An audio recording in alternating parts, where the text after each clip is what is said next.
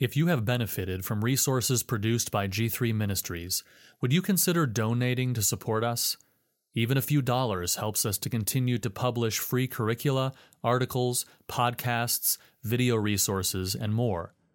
Visit g3min.org/give or open the G3 app to give a one-time or monthly donation. Articles from G3 Ministries. Is It Okay to Be White? Written and recorded by Virgil Walker. Recorded in 1968 at the Vox Studios in Van Nuys, California, Say It Loud, I'm Black and I'm Proud would be released to the public.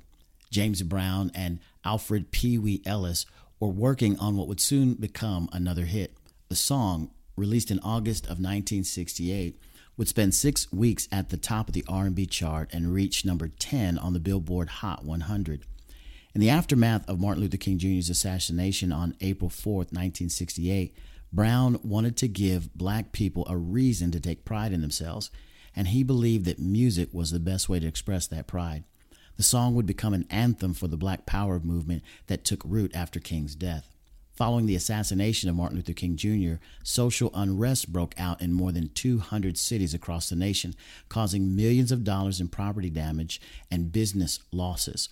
Far from being an anthem for unity, James Brown's song was about self-empowerment and standing against the forces of racism. With the passage of the 1964 Civil Rights Act and the 1965 Voting Rights Act, many in the white community believed that they had done enough to combat racism. Many whites marched with King and fought against Jim Crow laws and racism in the South.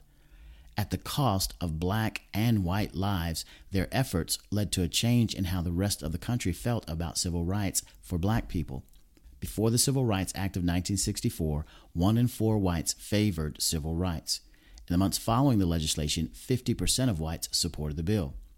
By 1968, as cities burned in the wake of King's assassination, many began questioning whether it was worthwhile to help black people achieve the equality they had fought for.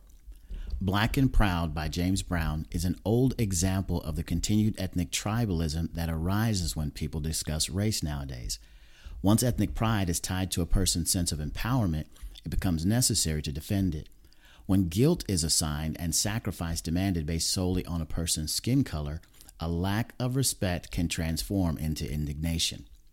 From woke to reality.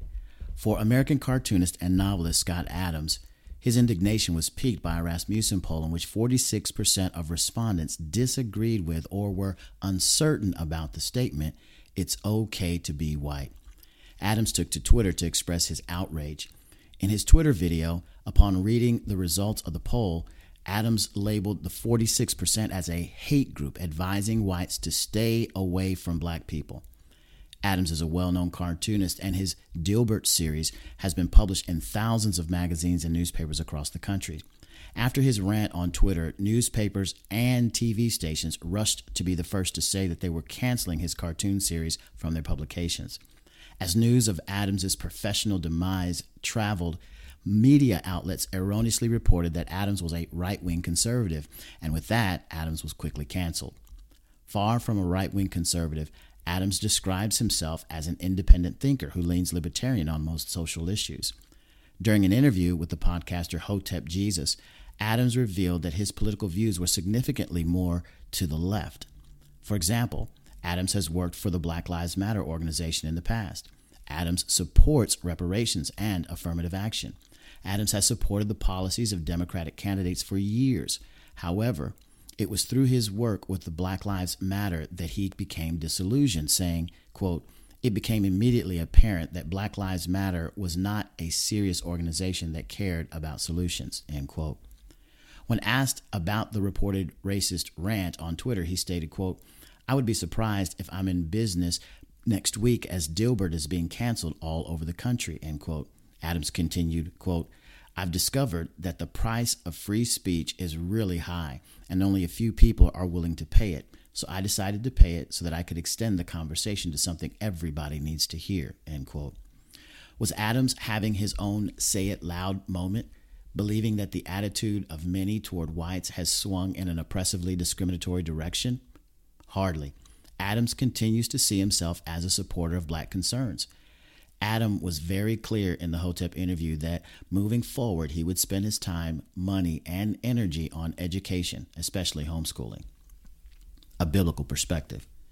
When you look at Adams's life and his worldview, you can see that he has a strong belief in self-help and education. Adams is an advocate for pandeism, which holds that God created the universe before it was and does not exist outside of it. Adams also says that most of his career success is due to daily affirmations, which are a form of the law of attraction made popular by Oprah Winfrey and the book The Secret. In his book, God's Debris, a thought experiment, Adams takes the reader on a deeper journey into pandeism as he writes, quote, "It is not belief to say God exists and then continue sinning and hoarding your wealth while innocent people die of starvation. When belief does not control your most important decisions, it is not belief in the underlying reality, it is belief in the usefulness of believing." Adams does not use the term sin in the traditional Christian sense. His viewpoint is more akin to moral therapeutic deism than biblical Christianity. This is not to say that Adams's original observations were wrong. However, it is meant to say that any solution drawn from his perspective will fall short of God's design for humanity. As image bearers of God, we have been given dominion, Genesis 1:26 and 27, and are to glorify God in all we do, 1 Corinthians 10:31. That begins with the understanding that we are sinners, Romans 3:23, who deserve God's wrath, Romans 6:23. It is because of Christ, Colossians 1:15 through 23, and his finished work that we can be ransomed from the death we deserve, Ephesians chapter 2, verses 8 and 9, and raised to newness of life, Romans 6:4. The perspectives of men like James Brown and Scott Adams are overt appeals to skin color. While the motivations for these appeals vary, the goal is the same: self-help, pride, and temporal well-being. A question like, "Is it okay to be white?" and its provocative musical counterpart, "Say It Loud, Black and Proud," are short-sighted appeals at best. We should always do things because we want to honor God, who made us in his image, and because we know that it is from him that we get the power to do anything, John 15:5. Adams is right about one thing that should not be missed. Free speech has always come at a hefty price, and fortunately for him, he was willing to pay it.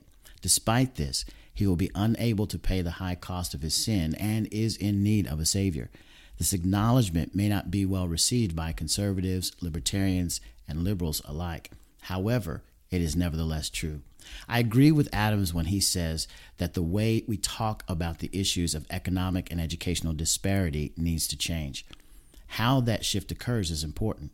Provocation through social media has its place, but it is not a sustainable strategy. Equally important to the shift in our culture dialogue is where and to whom we point people. The obvious answer is that we point people to the power of the transformative gospel of Jesus Christ.